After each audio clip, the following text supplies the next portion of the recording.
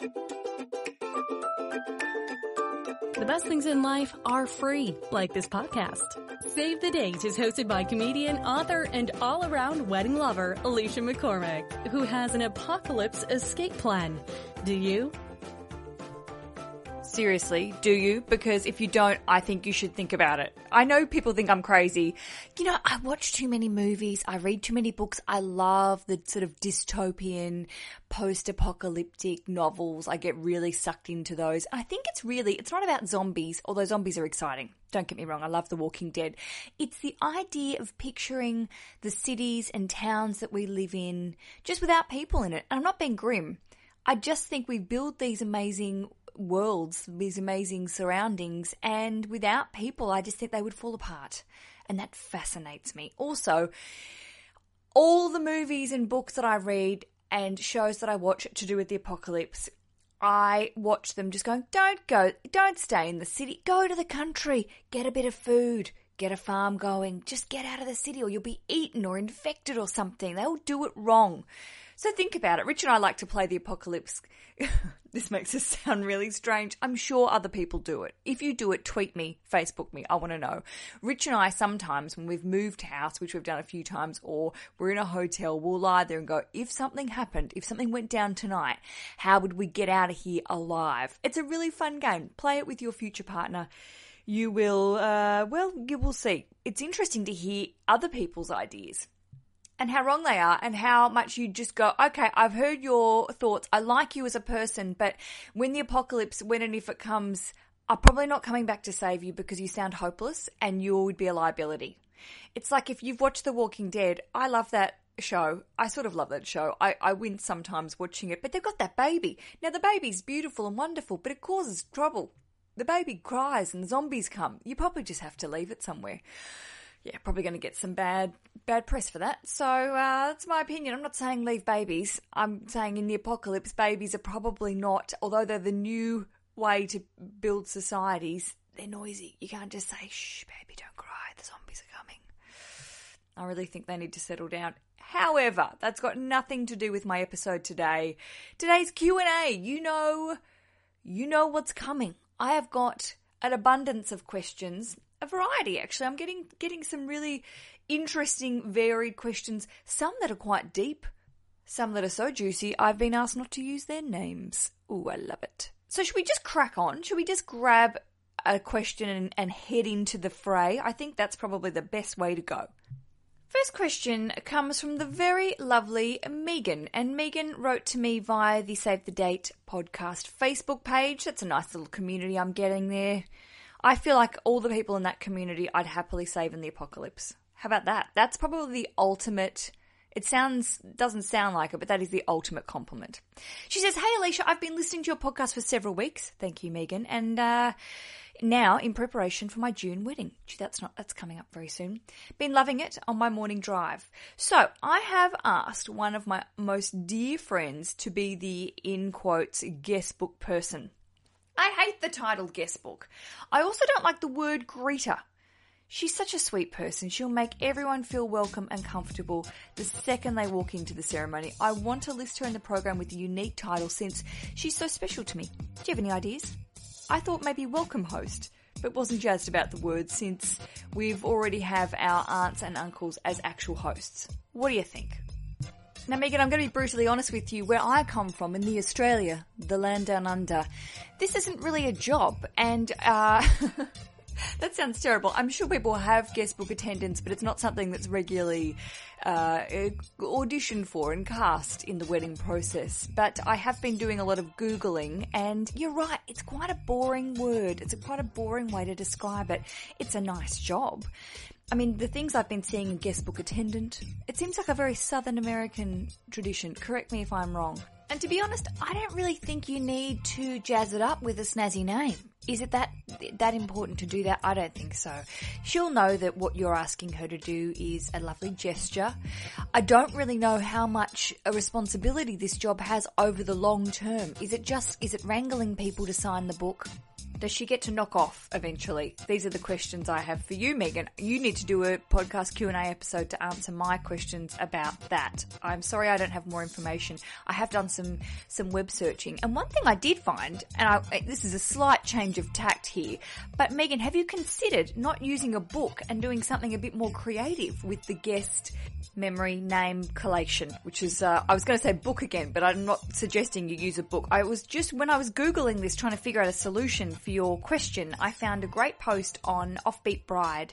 If you visited Offbeat Bride before, you'll know what I mean. It's a sassy, great website, gives you lots of ideas. They had a post, which I will link to in the blog, and it's guest book alternatives for creative couples, which is all of you people. You're all creative in your own way. So this post featured a number of alternative ideas that you could use instead of just the old pen and paper book style.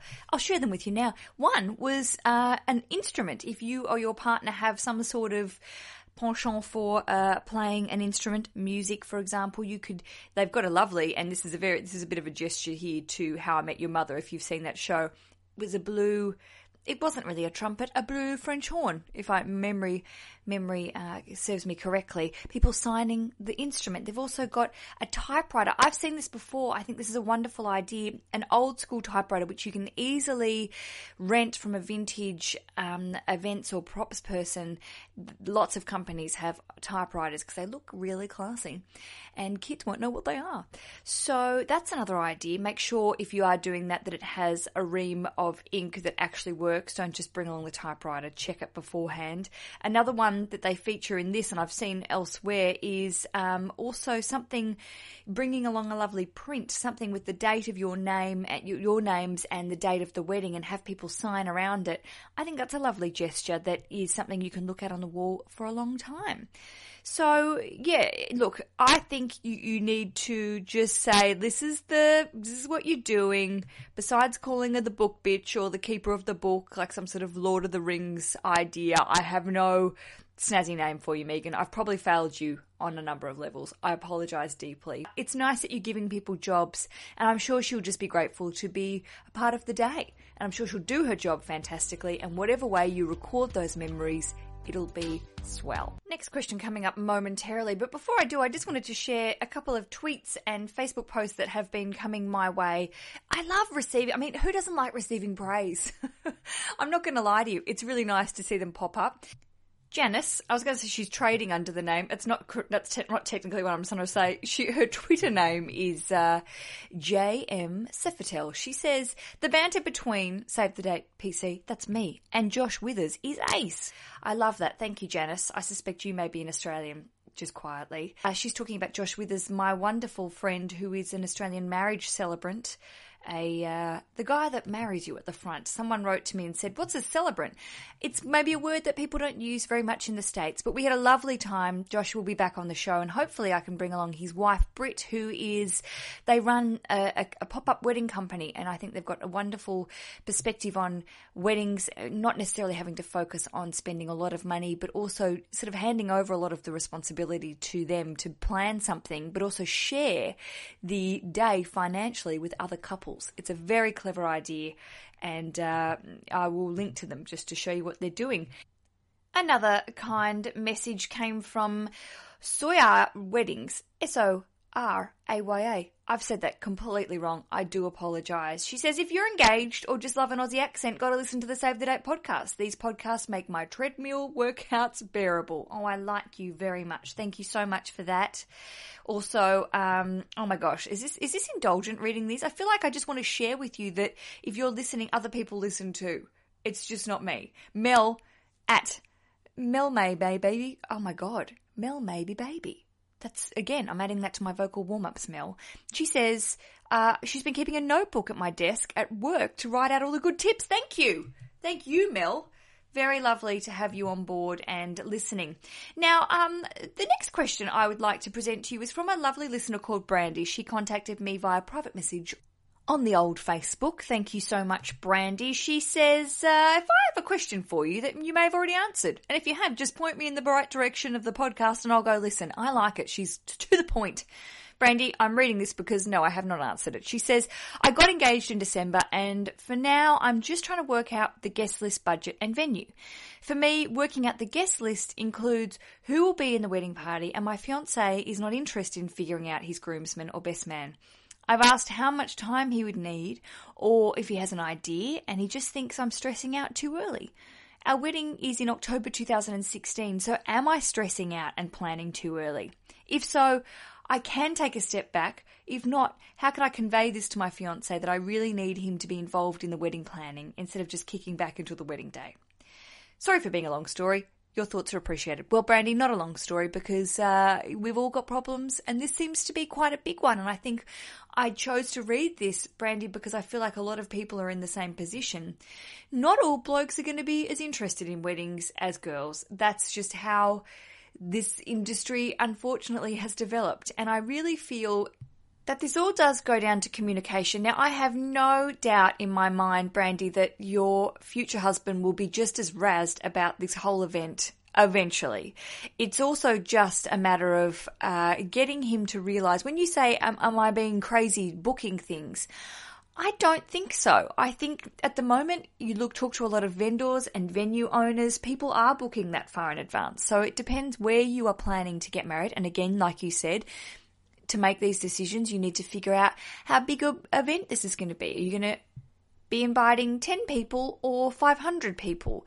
Is it going to be an evening affair or would you rather get married on a beach in a destination? So I totally understand where you're coming from and perhaps your future husband needs to just have a little bit of perspective presented to him. And I say this in the idea that a lot of people sort of go, oh, I don't understand why it takes 6 months to make a wedding dress. Now, granted, we've learnt before, and I remember, if you can remember, a lovely guest, Carly Kiker, wrote a book called Hitched in a Hurry, and she's sort of saying, yes, you can absolutely plan a wedding in under sort of 4 months, but you need to probably be quite prepared for a couple of compromises when it comes to bespoke items, perhaps not being able to get married on a Saturday at a key wedding venue. If you have something in mind, it's probably unlikely it's going to be available at short notice. However, things come up. Things change. It's always worth asking. So, Brandy, I suppose one of the biggest pieces of advice I could have for you, and being in a partnership, in a relationship, and you know your partner a lot better than anyone else, I'm assuming, or you will eventually, is how to convey this information without starting arguments, without trying to shove it down his throat, because often people don't take well to that and perhaps don't listen. So a piece of advice I could give you is maybe going and checking out some wedding venues and asking the venue owner/manager about how far in advance you should be booking. Because I dread to say this, but a lot of times partners listen to other people, not necessarily you.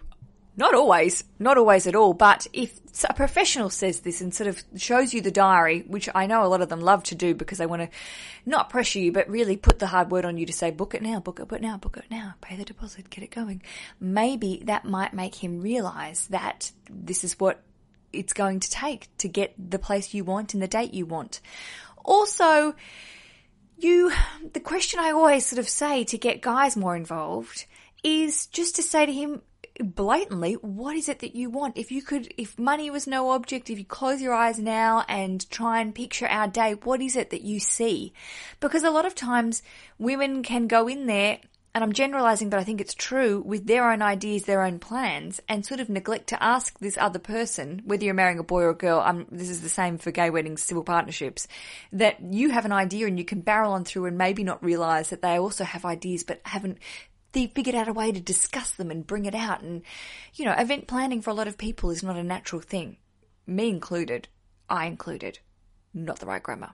So, Brandy, try and figure out the best way to communicate with him and get him involved and excited about it. And maybe his thing is music. Get him talking about what sort of music. Is he into dancing?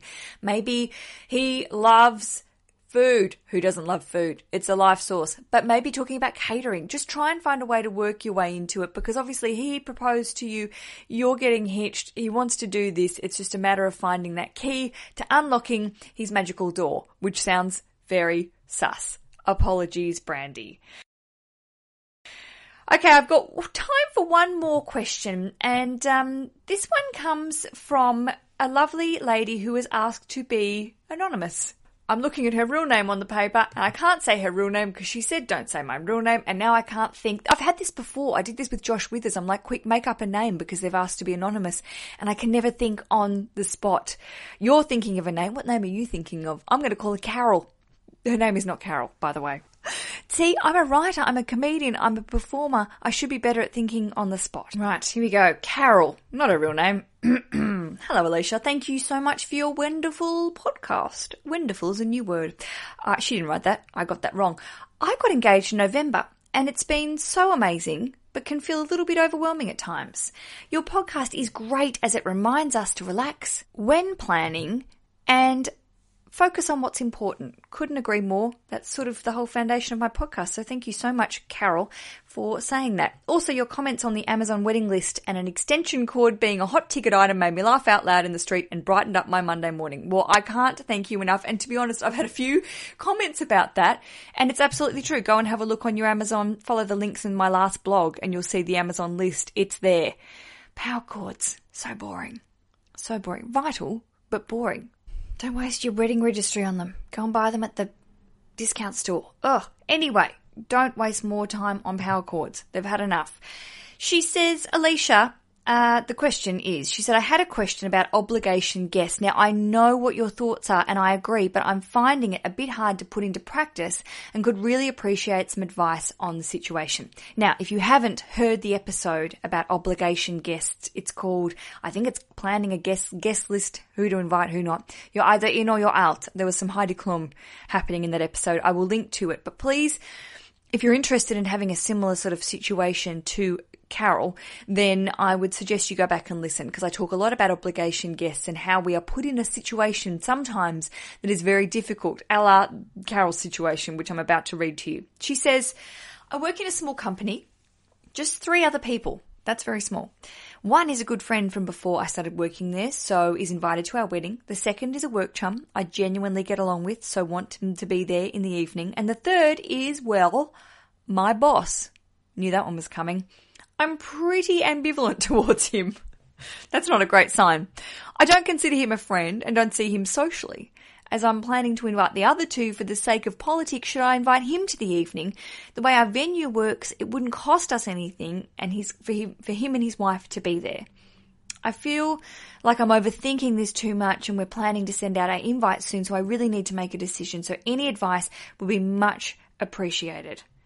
She says, all the best. Thanks again. I've been telling all my newly engaged friends about the show. Well, you're a crackerjack lady. Thank you so much, Carol. Now, coming to your conundrum here, I am going to go against my own advice for a couple of reasons. Bear with me here. I feel like in the situation, and again, going back to what I sort of said in that past podcast episode, obligation guests to me are a real problem when they're costing you a lot more money than you have. And also if you're seeing that person and thinking, I don't really like you, I don't really want to see your face on my wedding day. Now, of course, Carol used the expression, gee, I've been good. I keep looking at her real name and I keep saying Carol. As a professional, I shouldn't acknowledge that as much, but I just want you to know my brain's working in 2 different sort of hemispheres at this current stage with 2 different names. My feeling is, in the sense of keeping the peace, and because you're not working, it's not like you're working in a company with 300 other people and that, you know, people won't notice if they're not invited or it won't be a big deal. You're basically saying, by not inviting this person and his wife, you're basically saying, I don't really like you. You don't really mean very much to me. And the thing is, you will be returning to that workplace with the other 2 talking about said wedding, or you take the really uncomfortable path and pretend, this is a dangerous, awful path to go on, because As the old saying goes, oh, what a tangled web we weave when first we practice to deceive. It just gets you in trouble. Lying is really hard. And the idea to say, hey, other two, pretend you didn't get invited to the wedding and just say you went away for the weekend or something and come in and we'll keep this lie going for the next 6 years, will get you in big trouble and make you probably look like a bit of an a-hole when it all comes crashing down. So my perspective on this situation is, Carol, that you probably should invite this person. And yes, they are an obligation guest. You won't have to have that on your conscience. Also, if you aren't planning to stay in this workplace in the long term, again, leave him off the list. If you think he will perhaps not accept your invitation and just buy you a gift, that's a nice outcome. That's probably the best outcome, that he'll say, sorry, we can't do it, we can't come this weekend, but we'd love to contribute to your gift registry. That's such a cheeky answer, but that's the best case scenario. He gives you something, but then doesn't show his face. That'd be really nice. Look, I loathe going against my own advice, but with this situation, it's a very small office. You don't want to create some sort of shitty situation that you can avoid if you really truly find him tolerable. I love to use the word ambivalent. I mean, that's not really a word. You don't really want any friends to say, oh, I'm ambivalent towards you, but it means you're not feeling some sort of huge disdain. He's not a massive dick, perhaps, and if you can tolerate his presence, I don't know how big the wedding's going to be. You might not have to see him all night. So again, it goes against the principal theory of the Alicia obligation guest advice. But in this situation, Carol, I think you are probably wise to invite, wear it, and see where it goes. And I would love to hear back from you when your invitations go out and see if he replies. Because maybe he's sort of going, I don't know any people there. I might not go. I don't know. We'll see. Thank you so much for writing to me and your kind words. I can't thank you enough. Really nice. Hope you're having a fantastic week. I look very much forward to talking to you again next week and sharing with you lots more wedding advice and entertainment. Remember, podcasts are free. Spread the word if you enjoy this podcast and you would like to perhaps bring some more friends along to listen. Have a little listening party. That sounds awful. Don't do that. Have a great week. Get in touch. Happy days. New to the podcast? Head to acast.com/save the date for the entire back catalog. Start at the beginning. I dare you.